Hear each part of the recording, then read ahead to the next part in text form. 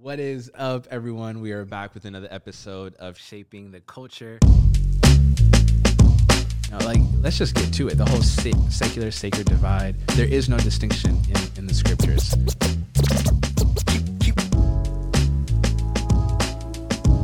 Some of us have trust issues with God, and some of us, it's like, does God really got us? You can't engage the culture with the gospel that first has not engaged you. Like, you know how people are like, oh, that's just who I am. Nah. Keep. Drop the mic. Drop the mic. Drop the mic. Shaping the code. Well, the theme of this tour is standing firm in your faith. And you are an Oh, you didn't tell the joke. Apologenetics, they won't get it now. But you love doing apologetics. You love defending the faith. You love engaging people with the faith. And you deal with people who are struggling to accept Jesus and with people that have never heard of Jesus altogether.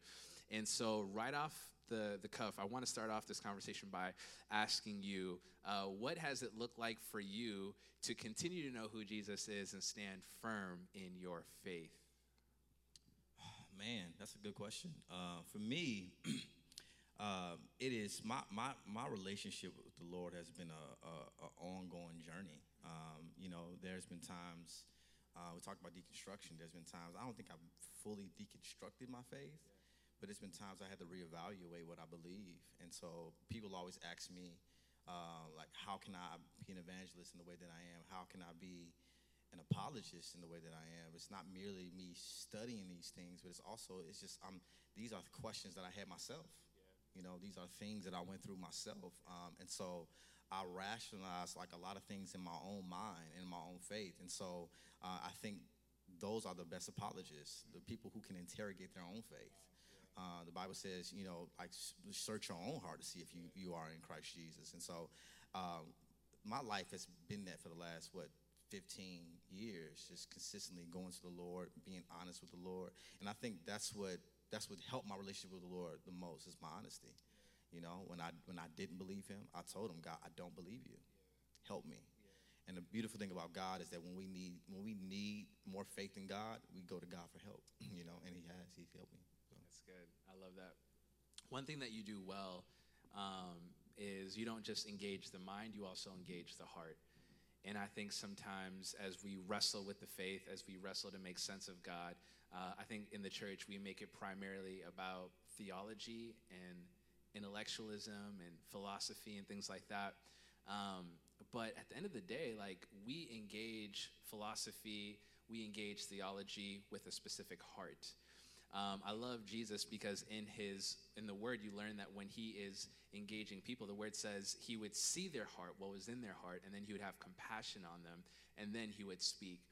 And so I just wanted to ask you, what does it look like to not just interrogate our mind, but interrogate our heart as we make sense of our faith? Yeah, before I interrogate anybody's heart, I have to first interrogate mine.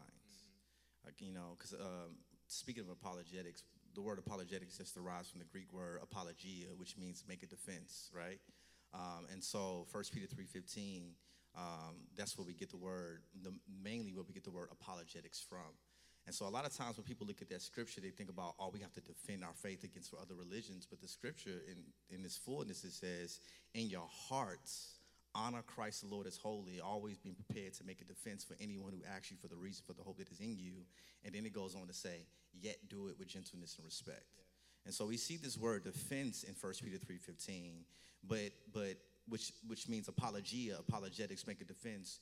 But that whole passage is surrounded by character. Yeah. It first starts off with us honoring the Lord as holy, and then it tells us that our conduct matters. Yeah. And so, when I speak to other people, I tell people when I do the evangelism videos, one of the main comments that I get was, Preston, you have so much patience. I couldn't do this.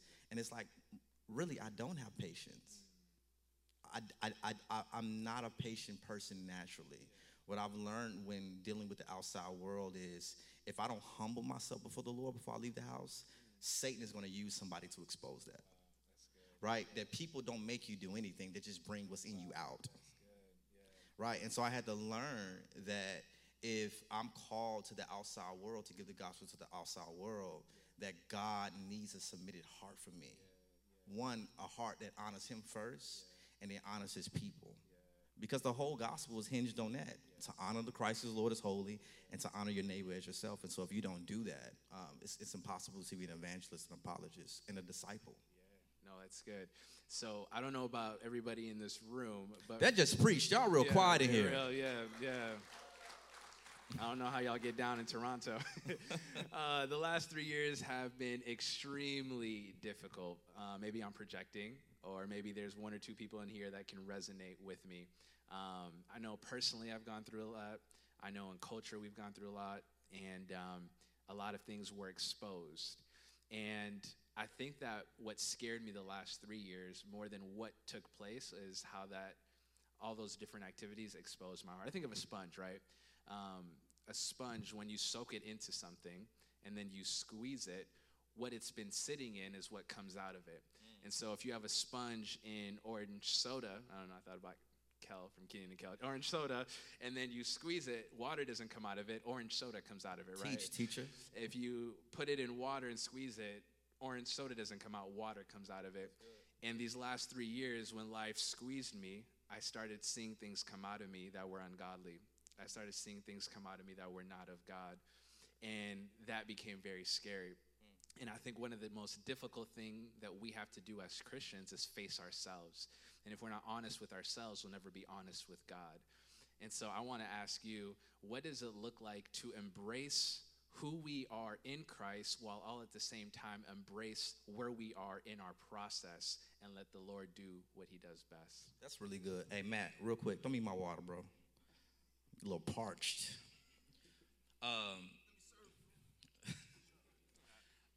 That's a really good question. You know, I tell people all the time, I'm discipling this young dude named Javan, and he's 22 years old. He just got married in December. And one of the things that he said was, now that I'm in your home a lot, you look way more human than online. And I said, that's a good thing. I was like, because what I've learned in my Christian walk is that God is not looking for his disciples to be perfect, but he's looking for his disciples to display that they trust in a perfect God. That's good. Right? And so for me, I'm patient with my process, right? In my sanctification process, because I know I serve a God who's also patient with me. You know, people sit, for example, people always ask me, Preston, how do I evangelize? How do I become an apologist? But my first apologetic argument was me being destroyed by a Jehovah's Witness in college who embarrassed the crap out of me. And I started to study apologetics, right, and study the Jehovah's Witness faith and all of this stuff like that, basically to win an argument with him. That whole thing was built on pride. I was not trying to win nobody's heart. I'm going to just be all the way real with you. I'm like, you embarrassed, because I was the evangelist in my school. And so when I first got saved, God took me off the block. I was around telling everybody about the gospel. People had, gospel questions. They'd come and see me, you know what I'm saying? It made me feel good about myself. And then this Jehovah's Witness walked in with these little tight khakis and this little polo shirt, and he had a Bible in his hand, and we started talking, and I'm thinking I'm talking to another Christian, and then he tells me the church has been teaching me the wrong things. I'm like, you don't even know what church I go to, sir. And so even, like, I say that to say this. God used that to grow me, right? And he knew I was a little prideful, arrogant little thing, but he was patient with my process. He knew that he was gonna reveal to me when the dude who led me to Christ was like, yo, Preston, are you still trying to win this dude's heart? Because you coming back every week about how you destroyed him in an argument. And I was like, I was never trying to win his heart. You know what I'm saying? And so, I just wrote my first book. And, give it up. I wrote my first book. Y'all, was really hard. I want y'all to clap for me because it was really, really hard. But the book is called, How to Tell the Truth, the story of how God saved me to win hearts, not just arguments. And like literally, that's how I became an apologist. And so I say that to say this: God is going to use everything. Like I'm thankful that I serve a God who doesn't let anything go to waste. that he uses our mistakes, he uses our failures, he uses our triumphs, he uses our successes, he uses it all for his glory. And so that I'm just a testimony of that. And so when I was younger, I stayed falling in self-condemnation. I stayed condemning myself. Now that I'm a little older in Christ, I see that, it's no need for me to beat myself up because God doesn't let anything go to waste. And so I just have to just trust him and, he'll lead. Yeah, that's beautiful. That was really good. Okay. Y'all clapping now. I like this now. Took some time to warm up a little bit. Right. My pastor used to always say that, we know how to give mercy to ourselves, but then we want justice for others. I think we could be a little bit more patient with our process, but impatient with other people's process. Yeah, that's good. And I think about, when I think about standing firm, when I think about what it looks like to remain in the faith, one of the ways we must do that is by being in community. Back home, our church is going through the book of 1 John, and right out the gate in 1 John chapter 1, John invites people to fellowship. And one of the things he says is, as we fellowship with the Father, we want you to come and fellowship with us. Yeah. And what I love about that is he doesn't build a community off of commonalities. So he doesn't say, I love hip-hop. If you love hip-hop, come and do community with me. Yeah. He doesn't say, I love Thai food. If you love Thai food, come and do community with me. He says, our fellowship is with the Father. And because our fellowship is with the Father, we want you to come because commonalities you outgrow, but you only grow deeper in your relationship with Christ. And so what does it look like to rub shoulders with individuals in the church and do community with people, knowing that it's difficult but necessary for our spiritual formation? When I first got to Atlanta, it was really difficult. I mean, my church family back in home in Chicago, where I was rooted at. And when I got to Atlanta, I had a very, very lonely season where most Christian circles knew me, and so they didn't know how to treat me like just a regular brother in Christ. And so that was weird for me. I'm not raised in a church. I really just came from one church, which was Brian Dye Church. And so coming into a new church environment, I don't think people understood how different it was for me, But yeah, for me, I think it's vital. For me, it's not as hard anymore, because I have a solid group of brothers and sisters who just love me well. When I'm back at home, I try not to go to events. I try not to go to Christian concerts. I just try to be surrounded around the people who love me and who will love on me. I think for people like myself who travel and minister, I think it's important because I think the danger of being, in a public eye is having people on the weekends at shows confirm your godliness and not your local community. I think it's important for all of us to be rooted in a local community, a local church body where people can practically see your growth, who can see your failures, who can see your impatience and say, bro, are you okay? Who can see, are you, my pastors be like, are you still dating your wife? Are y'all having sex? I'm like, yeah, we having sex. I want to have sex more. You can talk to Jackie, you know what I'm saying? But I think we need that, you know what I'm saying? Because it's important. The beautiful thing about the gospel is that when God created us in his image, he literally, like he said, it wasn't good for man to be alone, right? Because the Father has never been alone.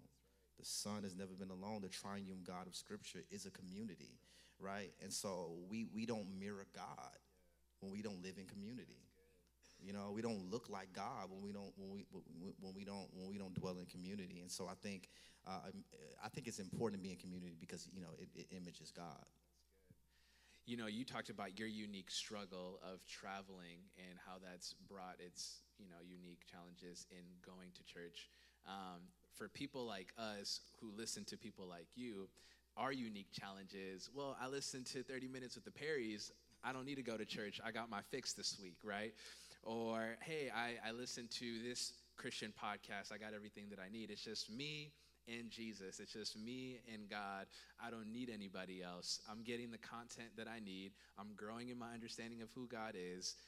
Why do I need to get plugged into a community? Can you speak to why it's important to value the church and why church is far greater than just receiving content?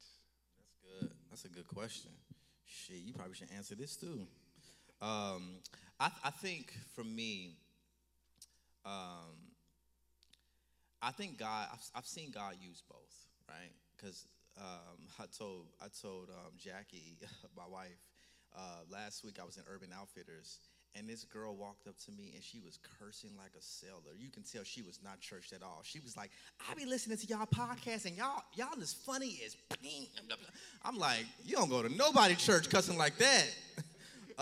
And so what I've seen for stuff like my content is a lot of unchurched people who just like either our humor, God using Jackie's humor, or our candidness, or just our honesty to attract people who are not in the church, and I'm grateful for that, you know.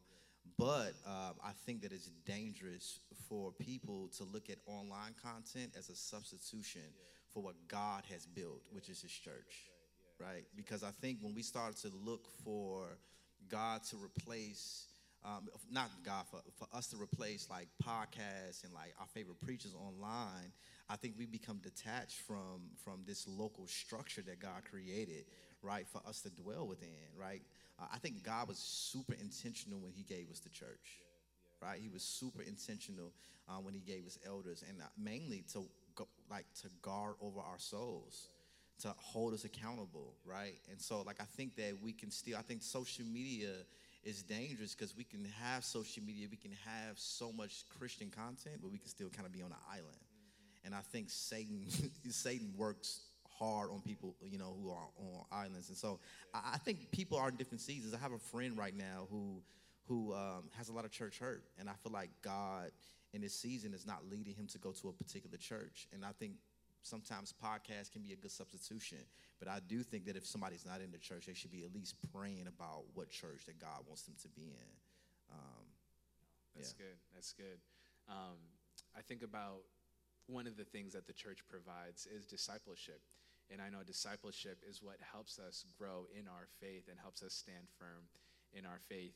And there's a story that you tell that I love, the first guy that you discipled, and or that discipled you, and how, you tell us, you know what I'm talking about, right? Where he's a situation with the girl. Oh yes. Because the reason why I want to get into that is because I think that in displaying weakness, in displaying our fragility, and going to Christ with that, we see hope for the church, and that weakness shouldn't deter us from the church, but our weakness and our brokenness is a platform for God to do what he does best. So can you share that story? Yeah, absolutely. So a guy named Gary Brown, he's the one who led me to Christ. When I was 18, I was living in a very violent neighborhood, and one of my closest friends was shot and killed and died when my mom was trying to revive him. And so my aunt, who was a minister, she was like, "I want you out of this neighborhood. Can you come live with me?" And she introduced me to this guy named Gary. I hated when she first told me, you know, this guy named Gary living around the block. I want you to meet him because he went to Moody College. And I was like, oh, he's like a Billy Graham wannabe trying to like preach at me all day. But he was like a redeemed hood dude, like, you know, ex-gang member. And like he just took me on his wing, started like teaching me how to read the Bible, taught me, you know, how to exegete the scriptures and all of that. Everything he was learning in Moody, he taught me. And I just began to like really look up to him. You know, he was 22, I was 18. And I started to like mimic his life. You know, I started to like do all the things that he was doing. I stopped smoking weed. I threw all my Tupac CDs away. You know what I'm saying? You know you real say when you break your CDs. You know what I'm saying? Y'all ever did that? The same thing. I broke all my CDs. I broke all my Eminem and Tupac and Nas CDs because I thought I was holy. But I was trying to convince myself that I was a Christian, but I wasn't. I didn't have a matching heart. My heart wasn't like Gary's, and so. One day we was finna go hoop, play basketball. That means play basketball for everybody who grew up in the suburbs. We was finna go play basketball in a neighborhood called Washington Park, and we went in this bank. We went into like the drive-thru in the bank, and this beautiful girl began to flirt with Gary.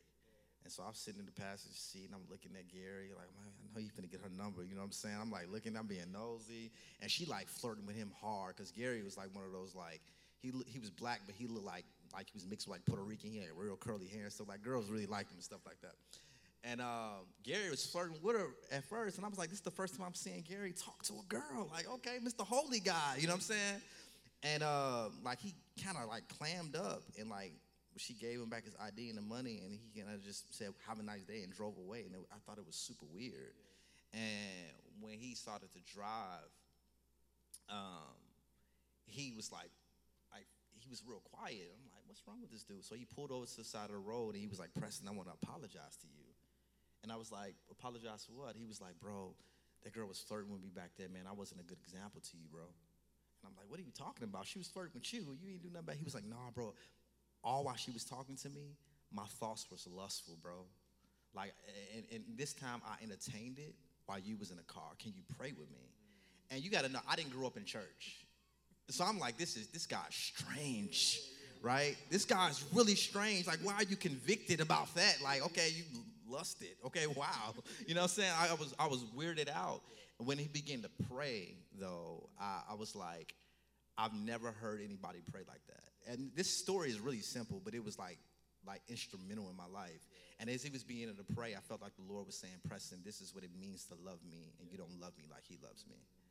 And so I went home, and I felt the weight of my sin that night. I felt like all the things that I've ever done, like it's like God was bringing everything that I've ever done to my remembrance. Every time I broke into a car, every time I broke into people's house, all the women I slept with, all the times I disrespected my mom, all the drugs I sold, all like everything. It was so heavy. I felt like I felt this heaviness, and I began to cry out to the Lord. And my prayer was, I didn't even know the sinner's prayer. I didn't know nothing. I didn't know no Bible verses. All I said was, God, I want to love you like Gary loves you. Forgive me. And I felt this weight come off of me. And I believe that's the Lord saved me in my room. Yeah, that's beautiful. Can we give a round of applause for that?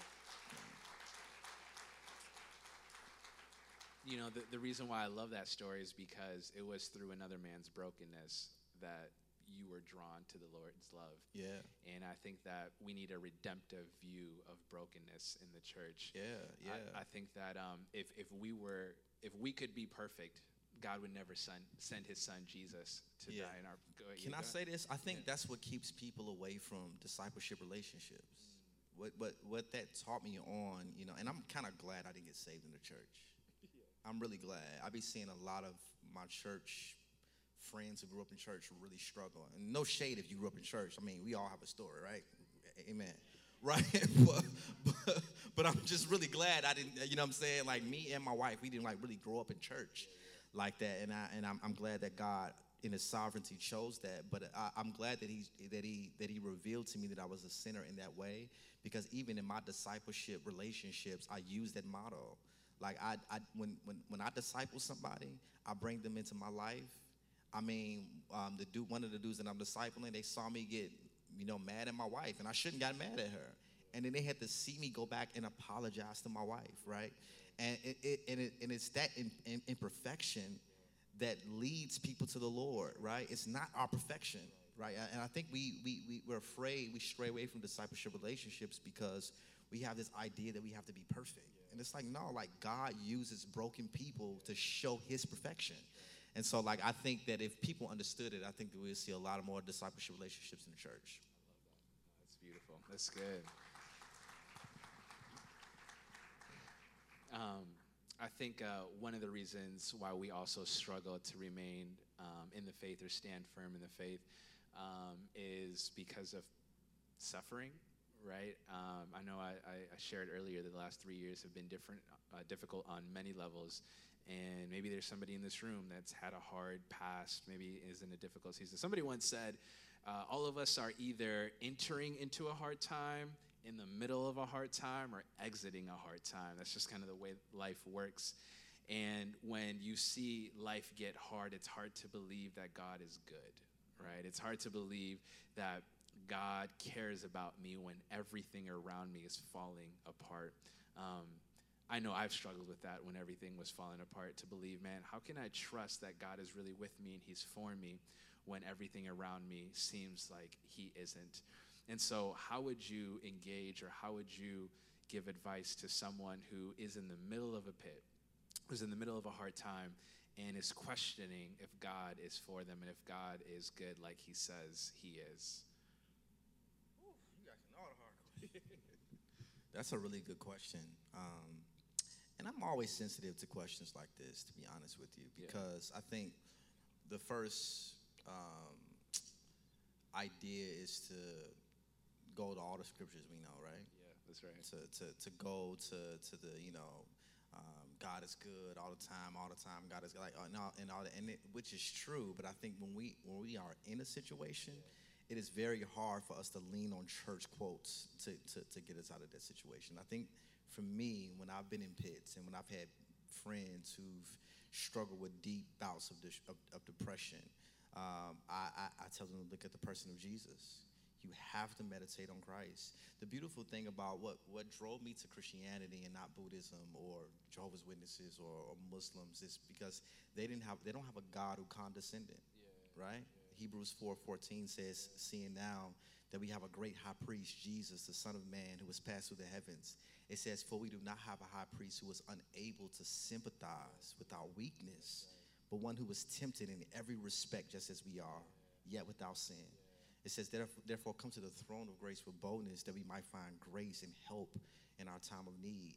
And the beautiful thing that I love about that is that we don't serve a God who just sat up on his throne and watched us suffer our whole life. But we serve a God who condescended and became a man. Why is that important? It's important because it shows us that we serve a God who knows what it feels like to be human. We serve a God who knows what it feels like to suffer.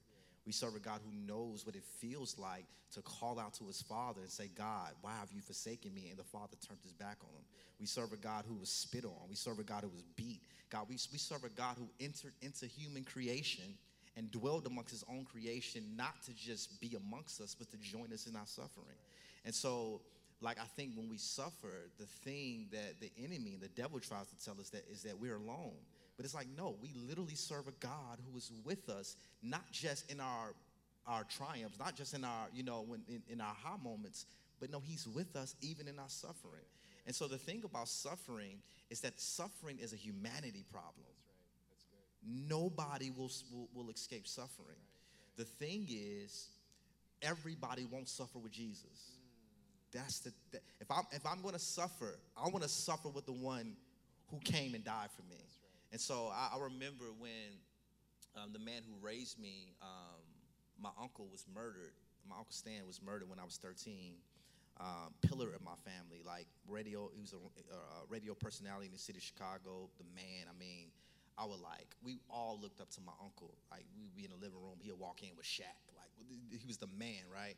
And when I was 13, somebody killed him, and I looked up to all my uncles, but especially him. And I remember the strength of my grandmother, who was the only Christian in my family at the time. And I remember we all kind of descended over my grandmother's house to just be with one another, to mourn his death. And I remember thinking I'm going to go there and gain strength from my uncles, but they were all weak little boys. They were all sad. They were all broken. And I remember one day my grandmother, she told us to not bother her for one day. She said, it was the third day we was over her house. She said, "I'm going to go in my room and I want to just pray. I want to get before the Lord." And she stayed in that room all day. And the next morning, I can't describe it. I remember, I was 13 years old, but I remember this like it was yesterday. She came out the room and she just looked different. She had a song in her heart. She had a praise, right, in her belly. And she began to walk around and she began to pray for all of us. And she began to anoint our heads with oil. And she just had this strength that I was like, where's this strength coming from? Fast forward, I'm 19 years old, 20 years old. I'm a Christian now. My grandmother's living with us because she's kind of descending in age. And I went in her room and I was like, "Grandma, when my Uncle Stan died, you had this strength after you came out the room that day. Do you remember that?" And she was like, "Yeah, I remember that, Preston." And she was like, "I prayed a prayer and I went in the room." And she said around 6 o'clock, I asked the Lord, I said, "Lord, either give me the strength to be strong for my family or take me today. Take me to glory." And she said, at that moment, I entered into God's rest, and I've been there ever since. And I thought that was so powerful. And then she began to tell me, she was like, Preston, you've been saved for like a year and a half now. And she said, what you have to understand is that Christians are not supposed to suffer like the world. She said, I was suffering just like your mom, but I wasn't suffering in the same way that she was suffering. I wasn't suffering like someone who had no hope, right? And so that's the difference. That's the difference. God never promised us that we wouldn't suffer.